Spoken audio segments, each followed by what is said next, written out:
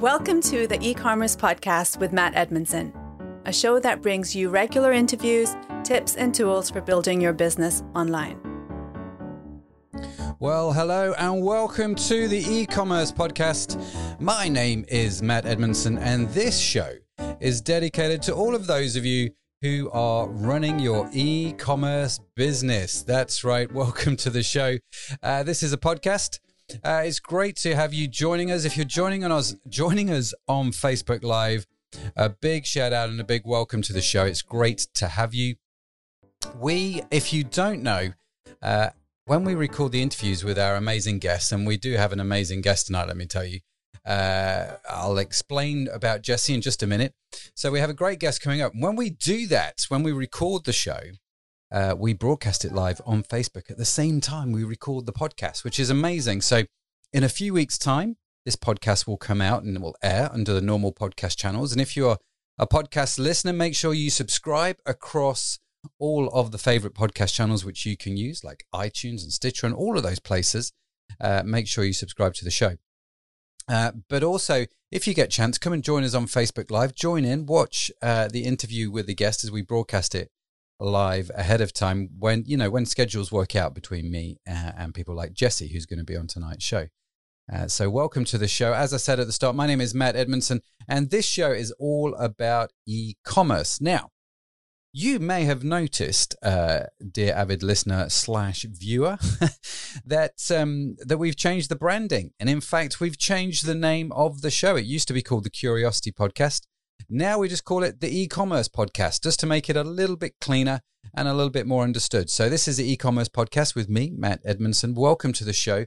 This is the very first episode of season 3. So we decided to launch the new name and the new branding at the start of season 3, right here at the beginning. So it's great fun, just sort of seeing how the podcast evolves, taking on board all your comments, all your thoughts, all your ideas, all your suggestions, mashing those things together and seeing where it leads. And, when we started this back in season 1, I had no idea we would end up right here where we are right now. No one could predict COVID. No one could predict any of that sort of stuff. And yet here we are. And so these things evolve and move, don't they, as we go on. So as we are broadcasting over Facebook Live, the interview with a guest, then if you have questions, by all means, put them in the comments. Give us a shout out, give us a wave. It'll be great to see you, great to hear from you, where you're from, and just let us know. And so, Sean, I see you've put in there what time.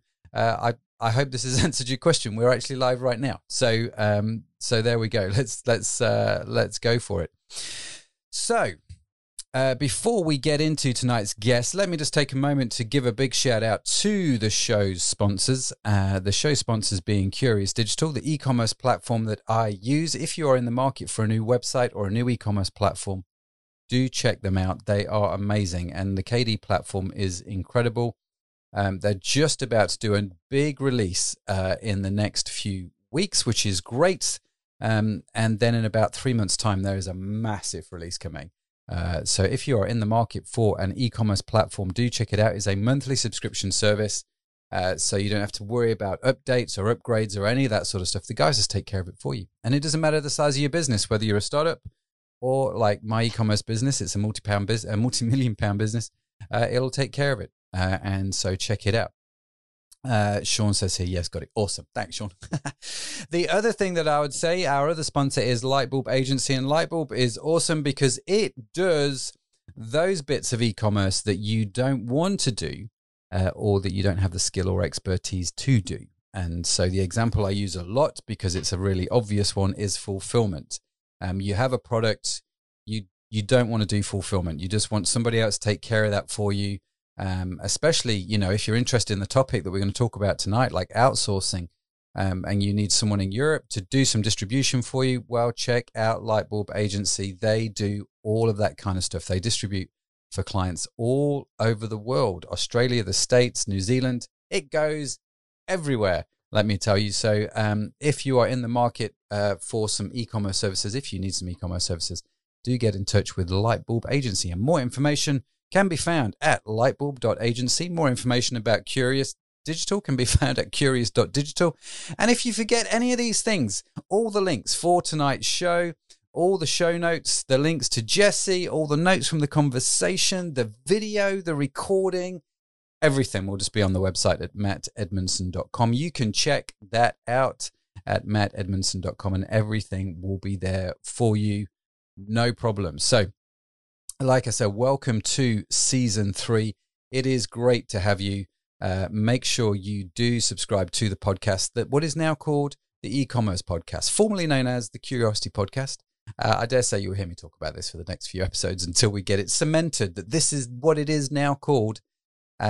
So welcome to the show. It's great to have you. Subscribe wherever you get the podcast from.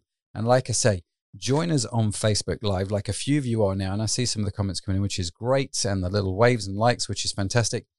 Do join us on Facebook Live. And the link for the Facebook page is at the website, mattedmondson.com. You can just go to there and follow the link to the Facebook page. Sign up for the notifications for the lives. And whenever we go live, you'll get notified, especially when we do shows like this, where we have an extra special guest coming in, which is always fantastic. So, without further ado, should we bring our guest on? I think we should. Let me introduce him before we do. Now, we are talking to Jesse tonight, Jesse Schoberg. And Jesse is currently living in Manila. When we had the sort of the pre-call, I was talking to Jesse a few minutes before we went live on the show. I said, Jesse, where are you? He said, I am in Manila. He is living in Manila. He's one of these guys that spends his life traveling around the world, running his businesses from wherever he is at. He's been managing remote teams for like over 15 years now. So he's got a good idea on how to do it. And he is going to share with us all his magic and all his insight on how to outsource remote teams. And we're also going to talk about his latest venture, which is going to help us understand why we should, as e-commerce website owners, e-commerce entrepreneurs, why we should be blogging and how we do that, why that's important. He runs a website called Drop-In Blog. We're going to get into all of that, content marketing. We've got a lot to get through. So without further ado, Jesse, let me bring you on. It's great to have you. Thanks for being here. Welcome to the show. Thanks for having me on, Matt. No problem. Now, as I said, you're in Manila, right? Yep, currently in Manila during the lockdown. Yeah. Is that a good place to get locked down or not? It's actually been, considering, it's been all right. They've been handling it all right, and there's been access to resources, and I'm set up in a pretty good spot, so no complaints. No complaints. So that's awesome. Now, at the time of recording, it is in the UK. It's just before 7 p.m. What time is it for you? We're pushing 2 a.m. now. Yeah. 2 a.m. in the morning. So you're kind of like used to this sort of late night working thing, I imagine, because of the time zone. When you're over in this Southeast Asia, constantly working with people in Europe and the States, we work all kinds of different schedules. So you get used to it. That's great. Well, thanks for being on the show. So let me ask you a question. What's the short version, I guess? How did you end up you're from the States originally, I can tell by the accent. Yeah. How did you end up in Manila? I left the States in 2008. Okay. And I lived in Latin America for quite a while. So I was mainly living in Panama. And did you just have the travel bug? Is that what sort of kickstarted it? Yeah, kind of. Originally it sort of happened accidentally. It was like I was running an agency at the time and was kind of looking for a new location in the States to live, and remembered that I had been to Panama before and liked it, and kind of thought, maybe should just move there instead of move to Denver or something, And ended up being one of the best decisions of my life, and kind of jump-started the kind of expat, location-independent lifestyle. And, it took a while. I lived a normal life there, and then I kind of slowly started traveling more and more and more. And then maybe about 4 years ago, kind of relocated here to Southeast Asia, and been all over. So Thailand, Indonesia, Malaysia, Vietnam, here in the Philippines, Taiwan, this whole region quite a bit. So, but been based You've got here in around. the Philippines. Yeah, based here in the Philippines, for a while as well. Yeah, it's a great region for sure. So what sort of kept you there rather than going, well, enough's enough, I'm going back home? Well, I mean, if once you kind of start living the location independent lifestyle and you get to experience all these cultures and the food and the language and the people and everything, it's pretty amazing. So I'd have a hard time considering going back to living, buying a house in the suburbs in wherever USA. That's just not on the radar. Wow. Okay. So what does a typical day in Manila look like for you? And how would it be different if you were living back home? I mean, we could say it could be similar to, if you were in a major metro. I mean, all of the cities that I like to go to I generally live in more metro areas. So spend a lot of time in Bangkok or Saigon or these kind of places. And so, it's, well, not these days, but generally would be go to the cafe and, work out, do the morning grind in the cafe, and then, maybe meet someone else, another entrepreneur for lunch, then catch up with some meetings like this, manage the team, do the same things everyone else does. It's just, just in new places. But what makes it interesting, I find, is that, when you live a normal kind of life pattern, it's the same every day, where you can take that pattern and you can just put it in another city, and then everything's interesting all of a sudden, because the restaurants are different, the food is different, the culture is different, the people have different things. The weekend getaway is somewhere you've never been, not the place that you've been 400 times. So that makes, I find that makes life quite interesting, and it makes it so that you can learn a lot more about the world, and it's quite fascinating. And it's an art as well, so that you don't get too, you're not on vacation, you're still living life. You're actually working, aren't you? Yeah. But what's been the biggest thing that surprised you? Like if someone came to you from back home and said, I'm thinking of doing what you're doing, what would you say? Oh, this is going to be the thing which I think will surprise you the most. What would it be? That at first there's some major adjustments, especially when there's just routine things that break, or things that don't work in different places, or that function differently, or the internet doesn't work, or you can't find a cafe, or you're the Airbnb that you rented didn't turn out to be what you thought it was going to be. These kind of stumbling blocks, especially when you're first getting started. Mm-hmm. You're just bound to hit these walls, and things fall apart, and you think, oh, this was a lot easier when I was back at home, and it was. But with some time and practice, these things become very normal, and you kind of know what to look for, and you know how to kind of pivot and build a more optimized life sometimes than you would have had back at home, because you have other advantages like your currency arbitrage, and there things, you can have things like staff, and you can have meal prep, and you can have like sort of things that you wouldn't normally get in your home country sometimes. And is that because the dollar goes further where you're living? You're able to do more with it. Yeah, definitely. And some of that is cultural too, but like that's a huge factor. You can definitely get a better life and still a very modern life. We're not talking about living in the middle of nowhere, right? Mm-hmm. It's just in these major cities, there's just more services, and you can live a pretty interesting life that way. Yeah. So you go around from city to city. What sort of length of time do you spend in each place, or is there not a formula? You just kind of. Yeah, it varies. Can be. I try not to do anything less than a month. So usually like 1 to 3 months is kind of the sweet spot. And then what you find after you've done it for a long time, well, when I lived in Panama, I had like a more normal, like I owned an apartment there, and then I would just travel like maybe half the year and kind of do a month away kind of thing.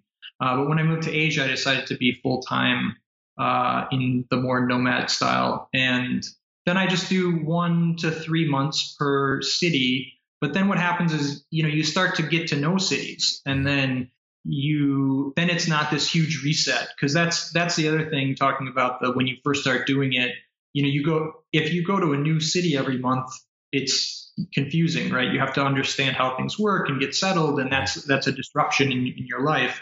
But if you do it for a little while, you can feel at home in any of these cities. So, any of those cities that I just mentioned here in Southeast Asia, I feel at home in all of those cities. I've spent enough time in all of them that I can just show up tomorrow, and, I know where I like to work. I have friends that are living there. I know, enough of the language that I can, go down to the local corner shop and order a local dish instead of just, getting Western food at the tourist spot, this kind of thing. So once you get into it a little bit more, then that becomes pretty exciting, because you get to live almost multiple lives at once, because, you have friends in multiple cities, and then, you get the excitement of different things that are happening in the different places. So, okay. And so I'm just genuinely quite curious here, but do you have you sound like you're going to be living, out of a suitcase all of the time. Is that, so do you travel really light? Everything fits in a backpack, and you're not accumulating stuff, I assume? I'm not that light as some people that live how I do are super crazy minimalist. I'm a little bit in the middle. I mean, compared to normal people, I have barely anything, but compared to the super nomads, I'm kind of heavy.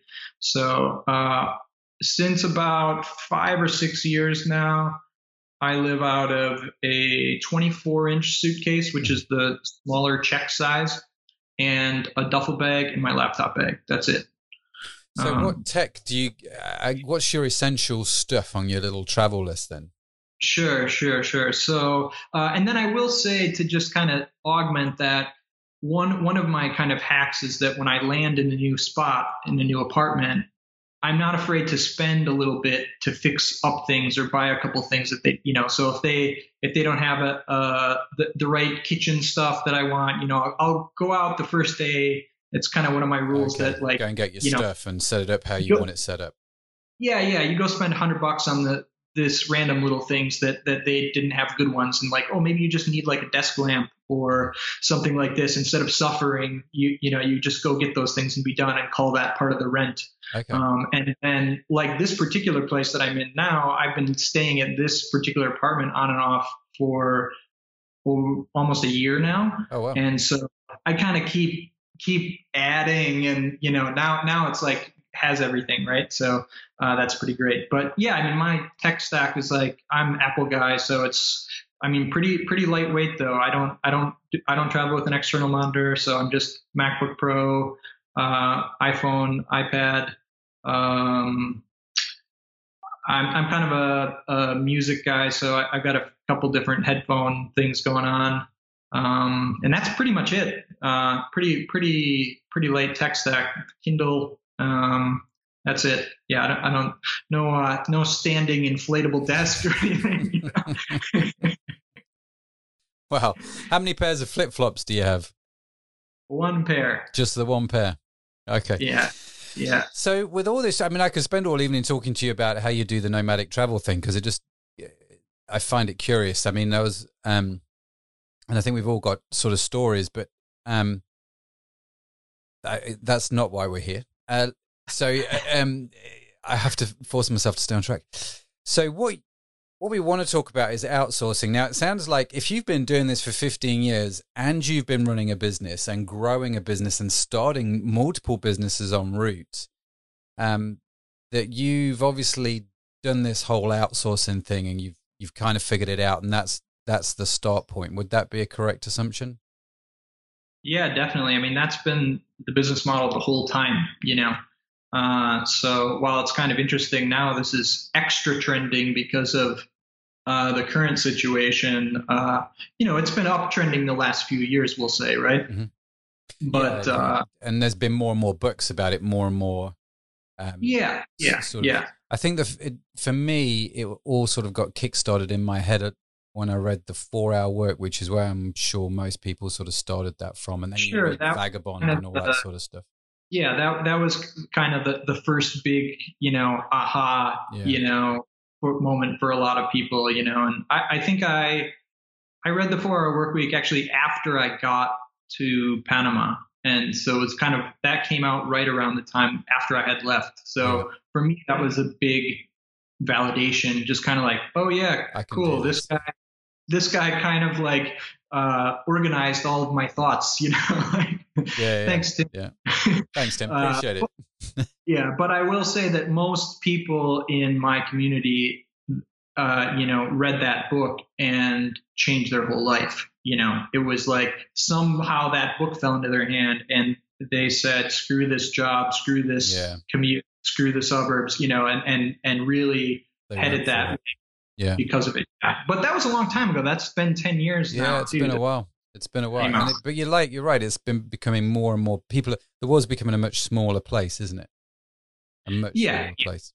Definitely. And there's been a lot more modern, that book, while it's very inspirational, there's, like the 37 Signals guys have written a couple of books about remote working and remote teams and this kind of stuff. And, there's some more current information than that. But that was definitely the fire starter for many, many people. Yeah.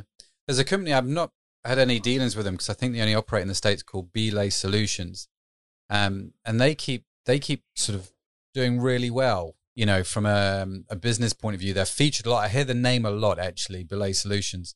And they're all about outsourcing, give us, your virtual PAs and all this sort of stuff that you hear talked about. So can we get into this, right? How did you... Yeah. Where to start, right? I mean, what's a good place to sort of start whilst talking about this topic? I'm kind of thinking, you know what? I have a wife, I have 3 children, Nick has 2. I'm going to take them out of school and I'm moving to Manila and I've got to outsource my business. What's Jess's guide to doing that? Well, I mean, to be fair, it's interesting. You kind of have this remote work outsourcing thing. They go hand in hand, but a lot of people think, when you say that, like, but how much of your job that you're doing right now has anything to do with you being in your physical location? That's a right? very good question. Yeah, not a lot. Not a lot, right? And especially now because we're in lockdown. Yeah. You could be right here next to me, and it wouldn't matter. Make no difference because I have to Zoom everybody, right? Yeah. And so, I mean, for me, I feel like this particular moment in history, it's just kind of showing everyone that, oh yeah, I guess we could be doing it that way. Yeah. Like all of your clients or customers or whatever your business is, especially in this internet-based, or anyone who's in like consulting or agencies or this kind of stuff, they think, oh, well, I can't do that. Well, no, actually, look, turns out you can. Yeah. Turns out, there are ways. So as far as that part of it, like, can you do it? Like, it can be done. But then, when you start getting into the outsourcing part, which now it's getting even more interesting, because that used to just mean, yes, like, again, with this currency arbitrage thing, you've got, many countries that the normal wages are less than they are in the Western countries. So there's a good win-win there for people. You can get great talent that's a little bit less expensive than the talent that you would get in the West. And that's there. But now it's getting really interesting. There's so much more happening because you have a lot more people that are living all over the place. And then you have a lot more people in the Western countries that are also working remotely, right? So now it's not just about saving money and trying to get the cheapest labor that you can, because it's not always about getting cheaper. It's just also about getting the best talent. Now, all of a sudden, you're not sourcing from your local community, right? You're sourcing from the whole world. And so it's, maybe there's someone in Arizona, or maybe there's someone in south of France, or maybe there's someone in Thailand, or maybe that, it kind of doesn't matter, right? It doesn't matter. So, and you're right. I mean, I discovered recently for the last few years, one of the things that we've been doing is we've realized that actually mums returning back to work after having a break for looking after the kids. Yep. Well, they're just the most remarkable people on the planet, right? They're used to dealing with stress. They're used to balancing 40 things in the air. They can multitask like nobody else. They know how to work, and nothing seems to stop them. If they've got a cold, they'll just keep going. Whereas me, I'm out. Do you know what I mean? And the key thing that I've found to this sort of particular group of people coming and working for you and doing well is being flexible with where they work. So as in they can work remotely because they need to be at home. They need to pick up the kids. They need to be flexible in their hours. And if I can give them that, that's more important, I think, than the salary, than the job title. I found it quite a fascinating sort of Yeah. thing, you know? And what's neat is there's a lot of these kind of niches popping up, that's really interesting. So that's one that's been definitely popping up. And what's, and again, for you, like, what do you care if like your podcast edit is done right now or in an hour and a half from now, right? Like it needs to be done in 2 weeks. Like it's fine, right? So the fact that they have to run and go get the kids from school or whatever, it doesn't matter. It's all about output. And that's kind of the other thing, kind of zooming back into the topic here, like, it's you have to change this mindset that's more about output versus just like I hired them for this many hours and they're just are they at work? Because that's always the concern about the remote hire, right? Is that, well, when I have them at the office, I can look over their shoulder and make sure that they're getting it done, where it's about changing your mindset into output and saying like, oh no, well, I just need her to finish the edit on the podcast. And that's it. It doesn't matter when it gets done, as long as it gets done by this time and the quality is good, who cares, right? Yep. And so, to talk about that a little bit and some of the pitfalls that people have switching to that is, you really need to work on your processes and your expectations. And you maybe have to define that a little bit more than if you were doing the in the office hire, right? Because in the office you can. Okay. When you talk about defining your processes and your expectations, when you're hiring someone remotely, they're managing their time. They're much more autonomous is probably a good way to put it. They have to be, I think, a much more responsible kind of person. Do you know what I mean? A high caliber type person. But I just want to clarify what you said there. I have to be clear with the processes and expectations for that person. Right. Because if I'm not, is that where a lot of the problems lie? Exactly. Because if you don't create a lot of expectations of the output that you want, then they might just be sitting around all day, especially, I mean, we'll get into this too, like hourly versus full-time salary or part-time salary. When you put someone on a salary, then, if you don't have them, if you're not feeding them stuff to do and aren't very particular about the things that you want, then there can become a miscommunication there where you said, hey, well, what did you do the last 2 weeks? And then they say, what do you mean? You didn't send me anything. Or, there's this kind of thing where if you say, okay, like every Friday I want this and by this date and this date I want this. And, 3 times a week I want you to check in and do this thing. And, the more you can define those exact output items, the better it can be. And of course, this varies widely by role and by level and this kind of stuff. But learning to define that is a skill that does take some time and you will stumble a little bit. And so on that, talking about how do I, Matt, kind of get into this and what do I do? I generally recommend to start by hiring someone in an hourly situation. So then if you screw up on the expectations and you forget to send them something because you get distracted, you're not burning all this extra cash. And there's not this thing where you said, well, I was paying you last week. What did you do? And they say, well, so you're what do you talking mean? about I pay you for the hours that you work. And if I don't send you any work, then you've not worked and therefore I don't pay you. Right. And more of like a freelance style situation versus a, salaried part or full time. Okay. So find someone that's hourly at the start and spend as much time as possible defining the process and the expectations for that person. I would say, I had a virtual PA for a number of years. Actually, she lives in Manila. She lives somewhere in the Philippines. Lovely lady. Still in touch with her, actually.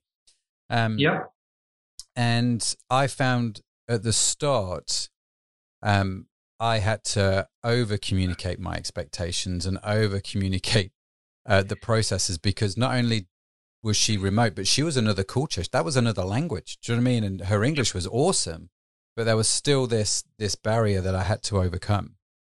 And so I get why you would say define the process, define the expectations. Sean here has put on Facebook, how do you know the people you're outsourcing to will do a good job? Do you research or get reviews? So you say start with someone hourly. How do we find a good person? Sure. So yeah, I'll get into that a little bit. That's a good question. So my hiring process, what I like to do is, first of all, for these hourly people, there's a lot of places you can go, but I'll drop a couple places here. So the biggest one that's kind of the most famous is Upwork. Okay. And that's where you can hire hourly people. Another one that we've been using a bit recently that's been really great as well is called FreeUp.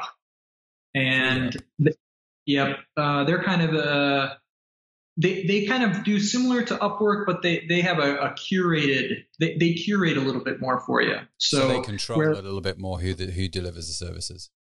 Yeah. So that can be quite helpful. And we recently did a hire with them and have been pretty happy. So that's been well, but that can save you some of the trouble, I guess.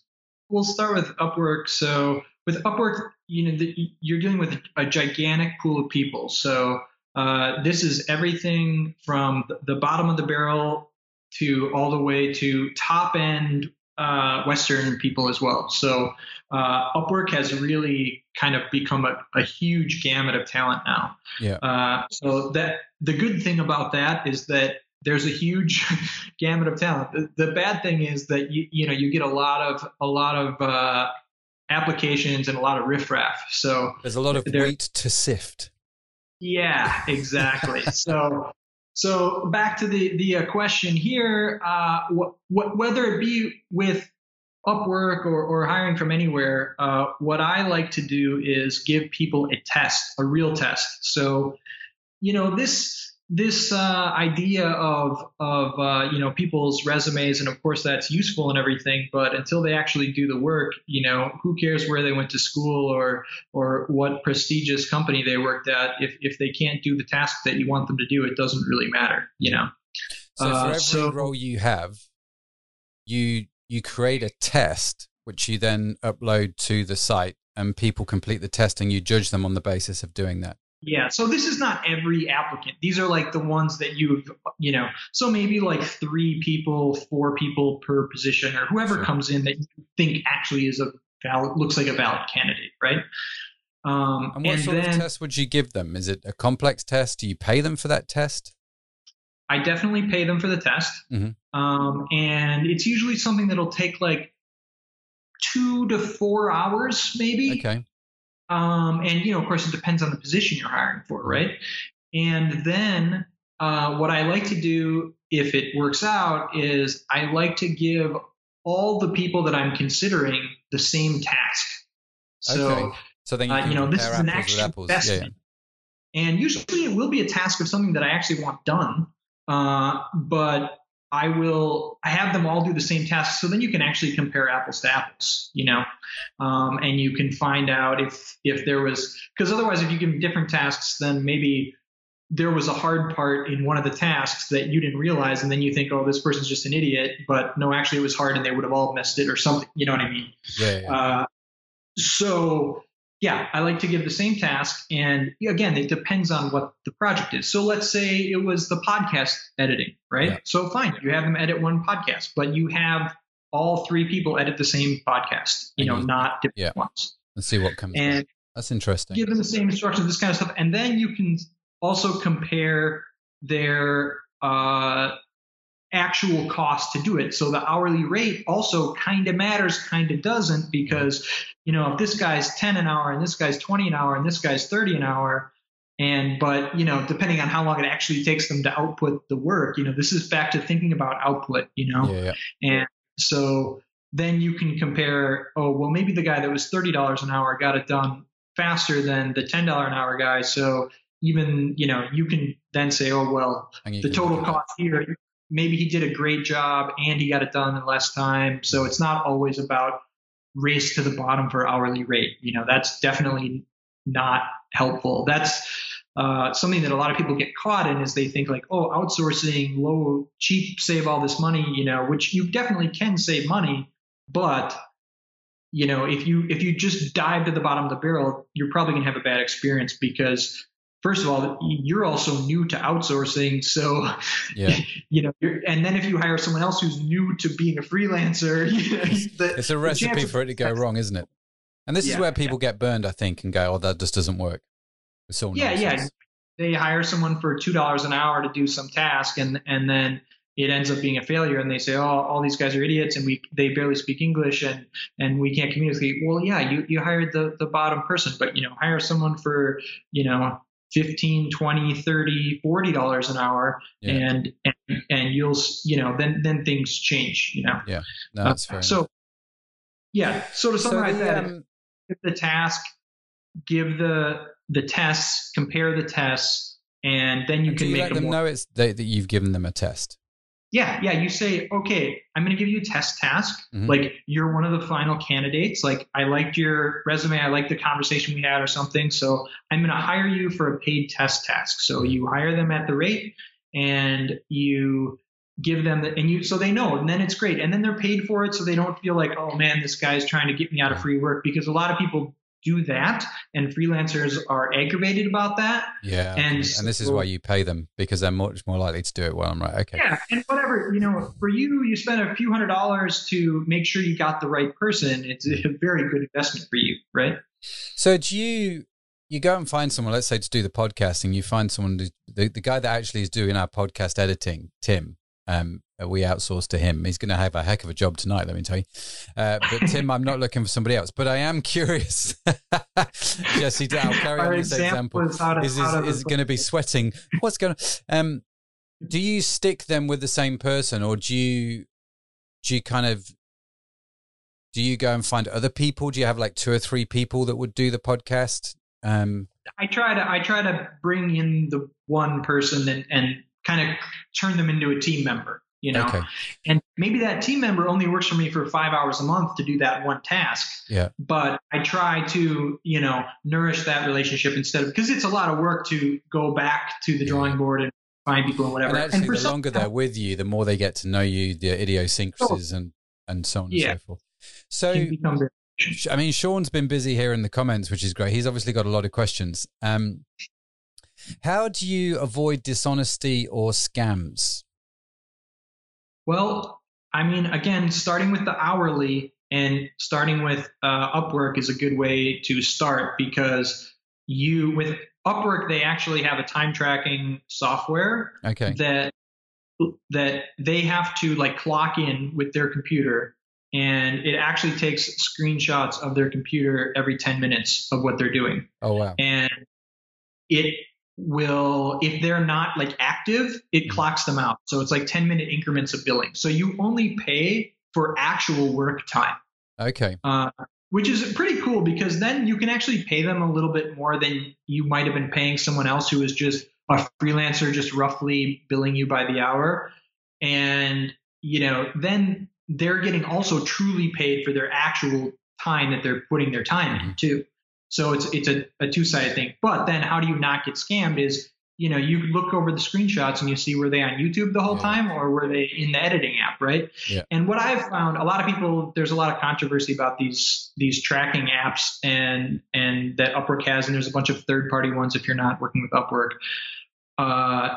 I've found with any good freelancer, you will know within the first couple of weeks, probably within the first couple of tasks, whether or not I never look at those screenshots after the hire, or like after the first like week or month or something, because once again, you start looking at the output and then it doesn't matter, and then the good freelancers are honest with that stuff, and you will know right away when you do the test and one guy took 10 hours and the other guy took 2 hours, and then you can go see what he did. And that's why you want to get a broad spectrum, isn't it? Because they need to be if like you say, one's done 2, one's done 10, it's alarm bells are going to start ringing, right? Yeah. And you'll know right away. I mean, there's a lot of professionals that, I mean, everyone just is trying to earn a living, right? And there's a lot of people that have been doing this freelance stuff for a long time, and they're working hard and doing a great job, So have you ever then had bad experiences yourself? I mean, a lot of what you're talking about sounds like this is born out of your experience. Have you had? Oh, yeah, definitely, tons of times. Like, you will inevitably hire people, or at least attempt to hire people that are bad at what they do, or aren't a match for what you thought they were going to be, or the scam thing doesn't really happen. Like, that's just not part of it. Like, I mean, maybe you'll bring someone on, and even with Upwork, you can even dispute those hours. So how they work is I think the weekends on Sunday at midnight, and then you have until Thursday to dispute the hours, and then that's when you get billed for that week. So it's also kind of handy because it auto bills. So you don't have to worry about making the payments and dealing with invoices. And the freelancer is also safe because they don't have to worry about collecting money from deadbeat employers, right? Yeah. So it works out really nice that way. But you have that window. So the scam thing is just not. A lot of people think like, again, this is how, if I'm not looking over their shoulder, where you kind of can look over their shoulder with the apps. Yeah, with the screencast. Yeah. So it's kind of fine. Experiences, from what I understand, from what you've just said, tend to be around hiring people that aren't maybe the right fit or the right skill level. Yep. And I guess the beauty of what you're doing with hiring hourly is you just stop that and you go and then start again. Yeah. And so then, I generally recommend you start like this way, and then you can kind of work your way up. So again, one thing to kind of bring up is, aside from Upwork, is this free up company that we've been using a little bit. They take some of that guesswork out for you. So they have a very similar business model, but they vet everyone. So their kind of pitch is that, you only get the 1%.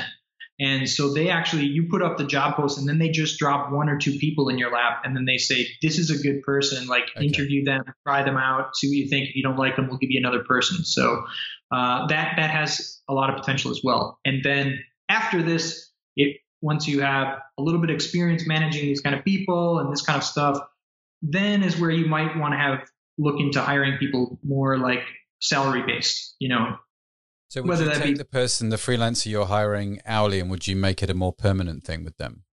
Maybe, if you need that. But I'm just kind of talking more of a general, you as an experienced employer, outsourcing employer, remote employer, we should say.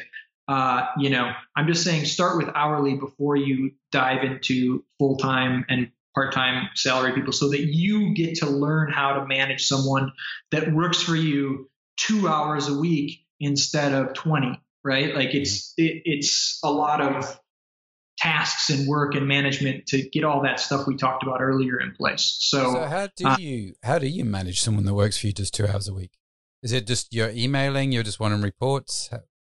Yeah, mostly email or with we use project management systems. So whatever you use, some people use whatever, Trello or Basecamp or this kind of stuff. And then you just assign tasks. Like once you kind of get in the groove, usually we start out with email, just simple, and then kind of move them into the system once they're a little more vetted and we know that they're going to be more part of the team. And then it's very clean. I mean, a lot of people like to do all this Slack and daily stand-ups and all that kind of stuff. And once you get more of a team and there are more hours and this kind of stuff, that kind of culture part of it can become very helpful. But, when you're starting off and you're just doing this smaller stuff, it's pretty straightforward. It's about defining what you need to be done. And then you just, you assign the task to them and say, okay, like, here's our new podcast. Like, this is how it's going to be edited, and then they turn it back to you, and then that's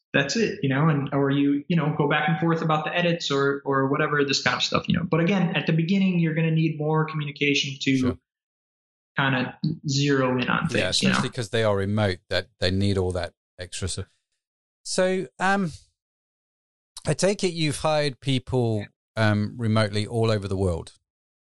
Yep, definitely. Would that be a correct assumption? And have you found that there are certain countries which work better than others, or is it's not about countries, it's more about depends people? On what you're looking for. So there's been certain regions that have kind of emerged as leaders in certain categories. And now the kind of new emerging area is actually the West, which is kind of funny because we started by jumping away from that. So like this talking about the moms at home that like used to be the career woman, has all these skills that she's not putting to use. Like that's this new available category, right? But as far as the other like non-Western countries, kind of the big ones are, so here the Philippines is a big one. And the Philippines kind of thrives on things that you need English as your first language for. So you've got a lot of native or almost native English speakers here. So we're talking about stuff like customer support or content writing or like assistant stuff, like how you said your PA was here, this kind of stuff. Anything that has to do with the phone or any customer service or also creative work is good for here. Any of that more kind of personal stuff that especially with the English. And also the thing about the Philippines is versus a lot of other regions, their culture is more Western influenced and is closer to the West. So while there will still be a culture gap, the influence here of the music and the movies and just culture in general, the pop culture of the West is very alive here. And while you think that doesn't matter, like if you're hiring someone for social media management, it does matter. Like the little jokes and the right emoji that kind of is, I don't know, these things like those little cultural details, they matter, right? Yeah, they matter a big lot. So yeah, I think, and one of the things I remember when I was when we had the thing going on with the lady in the Philippines, somebody said to me, you should pay them for 13 months out of the year. They sort of had this, yes. you pay them 1 month twice. Was it December? Paid twice in December? So here in the Philippines, again, this would be only if you were hiring them full time. That they do what's called 13th month. A lot of countries do that actually. In Panama, when I was living there, they have 13th month as well. Okay. And it's essentially a way for it's like creates a savings account for them, sort of. As an employer, you just build that in your head to the salary, and then they get kind of their December money. To Christmas presents and end of the year stuff like that. But I mean, when you're dealing with this hourly stuff, this is not really going to be on your radar. Yeah, which is where you start and warm yourself up. It says here in my outline, Jesse, we've got copywriters and productized services. Smacking my microphone. Maybe that's why it stopped working earlier. But what do you mean by that? Let's sort of get into that a little bit. Sure. So quickly, one little last point there that I'll slip in about the regions. So Philippines, for that kind of stuff, copywriting actually is something that you can get here as well. Yeah. But then anything that's development, any type of development is Eastern Europe. So there's a really good site that I can recommend there for hiring programmers, but this is going to be more for full-time positions or part-time positions, not hourly. It's jobrack.eu. Yep. So that's a good one for hiring from Eastern Europe, and we love to hire from Eastern Europe for development. Just really good coders, really good work ethic. It's great. Okay.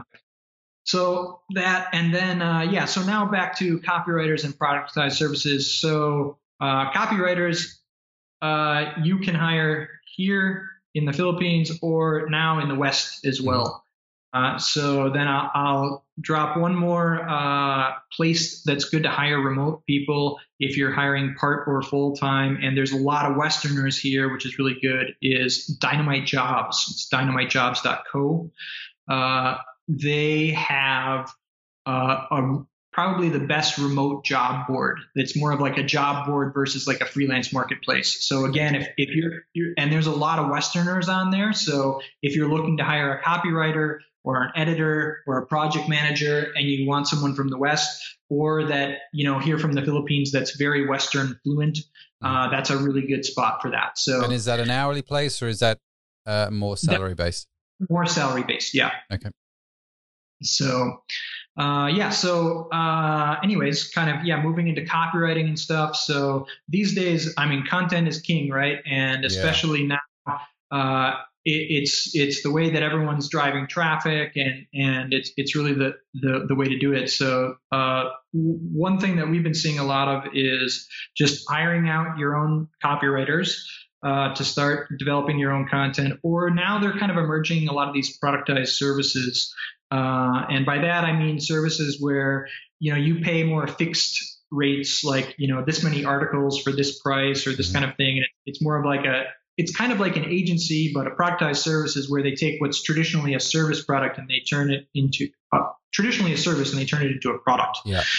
So instead of paying this hourly thing, they say, oh no, we do this many articles for this much or whatever. So, I don't have any specifics to offer on that yet for sources, but we're working on some partnerships for that maybe. So maybe we can put some offers together for you guys for that as well. Yeah, it'd be interesting to see because I've seen that more and more. It's like you're heading back to what you said right at the start, where you need to think about output, and productized services is basically I'm paying you for 5 blog posts.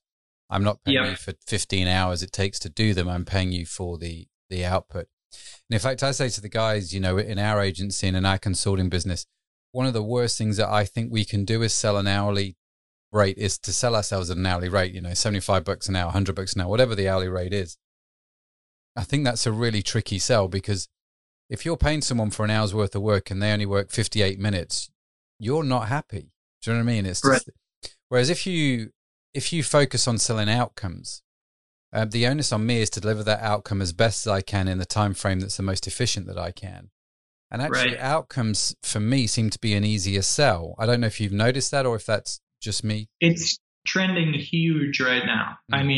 I've seen so many agencies that are now pivoting into productizing. And so it's like just deleting the entire agency model. They don't do quote requests anymore. It's just, no, we just do these 4 things. And this is how much they cost. And it's add to cart, And what's so cool about that model is it allows the service provider or the agency or the productized service agency or whatever you want to call them to really hone in on their processes and make that really efficient. Yeah. So then they can start to increase their margins while at the same time the product gets better. So, and this isn't just for copywriting. This is for everything, So, there's stuff out there for design and for marketing, just every aspect of stuff. Yeah. This is just all over. Yeah. And I'm hugely for it. We've been using it a lot. And it's really cool. And it also gives agency people that are providing services a way to actually scale because they can start to really hone in on this and get really awesome at that one thing. Instead of, in general, as an agency, you got to be kind of like pretty good at a bunch of stuff, So yeah, very, very cool trend that's emerging right now. And we've been using it for all kinds of stuff. So let's talk that because we started talking about copywriting. You can get copywriters in the West, you can get them in the Philippines. I said right at the start, you're the co-founder of Drop-In Blog, right? So let's talk about this sort of content aspect of it. So I can obviously go and outsource my copywriting and use those sites you mentioned, and at work, free up, what was the other one? Dynamite Jobs. I can use those sites that you mentioned, but why would I want to do that? I think it's a great question. So you've obviously written this drop-in blog system. Let's talk about that. Sure. So, just, if you think about your e-commerce platform or whatever you're trying to sell, right? You need to get customers, right? So if you're running your own store, you need to drive traffic. And so, the easy way to walk in is to do paid traffic. And that's what most people start with, right? And the great thing about paid traffic, of course, is that you get results today, right? But the bad thing about paid traffic is you have to pay for it a lot, usually. A lot of money.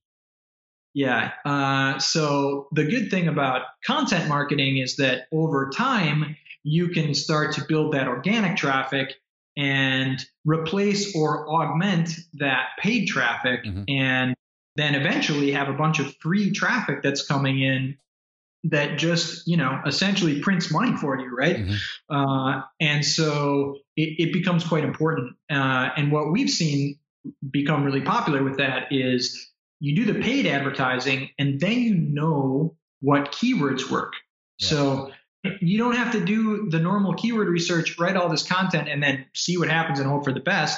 If you do the paid stuff first, you already know what's coming in that works and is converting for you. So then you say, oh, great, like here's this keyword cluster that is just crushing it for me, but I'm paying $4 a click to get these people to my site and it's killing me. And then you say, okay, well, maybe now we need to put together a content plan to try to fill up the rankings with our results so that we can drive traffic into our e-commerce store. And a lot of people are short-sighted, so that sounds like a lot of work, and that's a long time from now, and it takes a little while. But if you're in this for the long game and you want to win, you'll see anybody who's serious about e-commerce is going hard on content, and that's because once you fill up that search engine rankings, like the traffic just flows in forever, and so so that's the deal. So we kind of wanted to solve that for a number of platforms. So originally, Drop and Blog, it's basically a blog product to put on a website that is not built in WordPress. So there are a lot of ways you can make websites that are not WordPress, and usually if you want to add a blog, if you want to add a blog to them, then you end up having to install WordPress in a subdomain, and then you have to manage two systems and all of this kind of stuff. So Drop and Blog solves that problem. We're our own blogging platform, and we just do blogging, where WordPress, while great, it does everything, which is sometimes great and sometimes a real pain. So Drop and Blog just does the blogging part, and it does it very well. And we kind of fit into almost every platform. We're agnostic. So back to the topic at hand here, when it comes to e-commerce, we just recently released a app for Shopify, and we drop right into the Shopify existing. Yeah, and I was stoked about this because when we had the pre-call and we were talking about this, you just launched it on Shopify. Because if there's one complaint I hear more and more about, there's probably 3 or 4 key complaints you hear about Shopify, but one of them definitely is that their native blogging system is just pants, right? And so you've got every man and his dog who knows what they're talking about where marketing's concerned going, do content marketing, it's flipping brilliant. And then everyone who's got a Shopify site going, yeah, that's genius, but how do I do that? And so the net result was, like you say, a lot of people would set up a blog on a subdomain, so blog.myshop.com rather than, which has SEO implications, doesn't it? It knocks you down the rankings a little bit. So it's not as good as doing it on the main domain. And so with your system, if you're on a Shopify site and you want to do blogging well, they should definitely check it out because you've actually made blogging easy for Shopify, right? Yeah, it's a much better platform than what they have built in. I mean, for Shopify, you got to realize that the blogging platform that they have, that's just a thorn in their side. They don't care about blogging. They care about e-commerce, and they do it very well, right? And then everyone says, oh, but we need to content market. So they, okay, we'll whip together this thing. And, they've barely made any updates to it since they started it, So we kind of decided to flip that on its head and build a really great blogging platform that is very simple and clean and has all the features that people need. And, we made it, for example, that you can inject products directly into the blog post, which you can't even do with the built-in Shopify platform, which just defies known logic. Yeah. In fact, any e-commerce site where you write a blog post and you cannot embed the product that you're talking about in that blog post, for me, that never made sense as an e-commerce site owner. Do you know what I mean? It was just, I don't know. It's kind of odd, right? Kind of odd. So So it's kind of got that. And then also we have like a built-in SEO analyzer that, most people don't know everything about SEO, and it's a lot to keep up with. So we kind of cover the basics for you, where you can kind of put in your keyword target, and there's a couple meters that tell you like, oh, you should put that again in your title, or you should add it into this part, or, this kind of stuff. So it's like a beginner's guide to helping people that don't really have the SEO degree to try and get better at doing SEO. And even if you know it, it's just nice to have it all figuring it out for you, so you don't have to just remember, oh, did I put that in the alt tag, whatever. Like, it just kind of does it for you. So with those things combined, it's been a real win, and everyone's loving it in Shopify. So it's quite useful for people, and it's been fun for us to be developing that community, because we've had Drop and Blog for quite a few years, just kind of people putting it on custom sites, and we work kind of out of the box with many platforms, even like other e-commerce, like Big Cartel or some of these smaller ones and stuff. We just work out of the box for those guys. Yeah. But with Shopify, we did a real full app deep integration.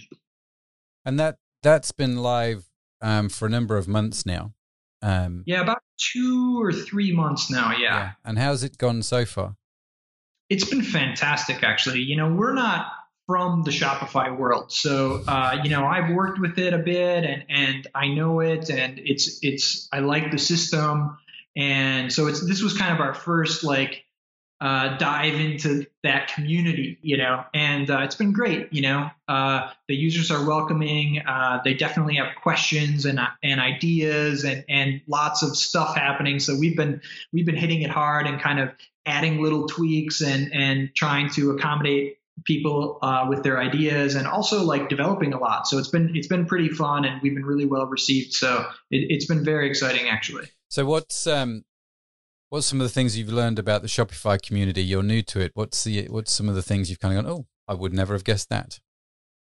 Well, one thing that I've noticed is that a lot of them are just kind of new to marketing. Mm-hmm. So they have their e-commerce store for whatever reason, and where a lot of the internet nerds that we're used to dealing with, they think marketing like 24/7. Where a lot of these guys they're more sales, or product makers. It's like, we recently had a girl who has a jewelry store who signed up she has a physical jewelry store in San Francisco, and so she has a physical store, and then she added the Shopify store so she could sell online, and now she's starting to look into content marketing, and it's like she doesn't know a lot about internet marketing, and so us kind of seeing like, oh, wow, having this SEO analyzer has been so helpful for her, where she can kind of walk through and this kind of stuff. And so it's kind of helped us